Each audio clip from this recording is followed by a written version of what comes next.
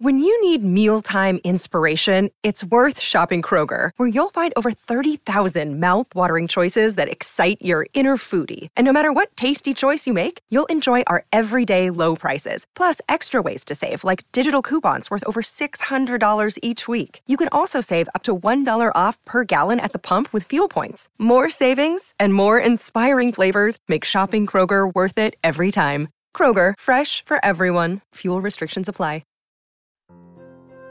Welcome to Saturday Story Circle, always on the Mutual Audio Network.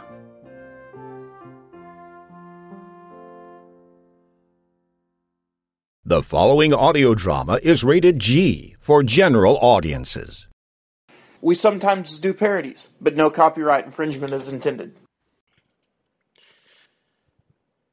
A harried mother of three is dragging her rambunctious troop towards the... Well, it looks like a Port-o-Potty. Widow Susie is hopping around like a jumping bean, with her legs scissored. Little Timmy keeps trying to run off into the bushes, thinking it a much more manly and convenient bathroom. Mom just yanks him back by the seat of his pants and is on a dead run toward the apparent Port-o-Potty, with the youngest of the family bouncing around on her back in a baby carrier. Then comes the question of questions. Who has to go worst? The answer is pretty obvious, don't you think? I do! In the taverns with no toilet. This is an episode of Dr. What? The sign said, Port-o-Potty, free for public use.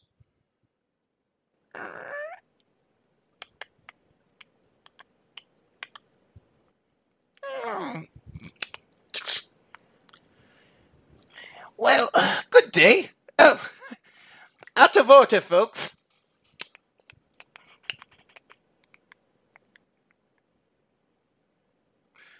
The mommy just plain slumps. She stares at the locked portal that meant deliverance for she and her tribe.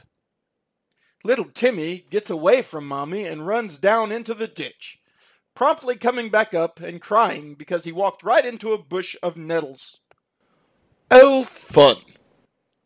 Little Susie sits down in the dirt and starts to cry, which is what Mommy feels like doing herself. The poor harried Mommy runs after the doctor. No, wait! Please! You can't leave me like this! There's got to be another Port-o-Potty! The little infant in its carrier on the mummy's back bounces around and has its face all squinted up. Yes, and I will find it. I am the doctor. Dr. What? Episode 1, In Search of a Port-o-Potty, written by Nathan Caldwell and Katie Stowell. Where did that come from? Oh, well. Oh, thank you, thank you! The woman grabs both kitties by the hands and starts dragging them along behind her. You think they mark these things? Yes, well.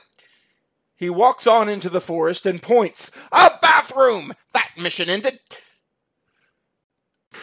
In the taverns with no toilet.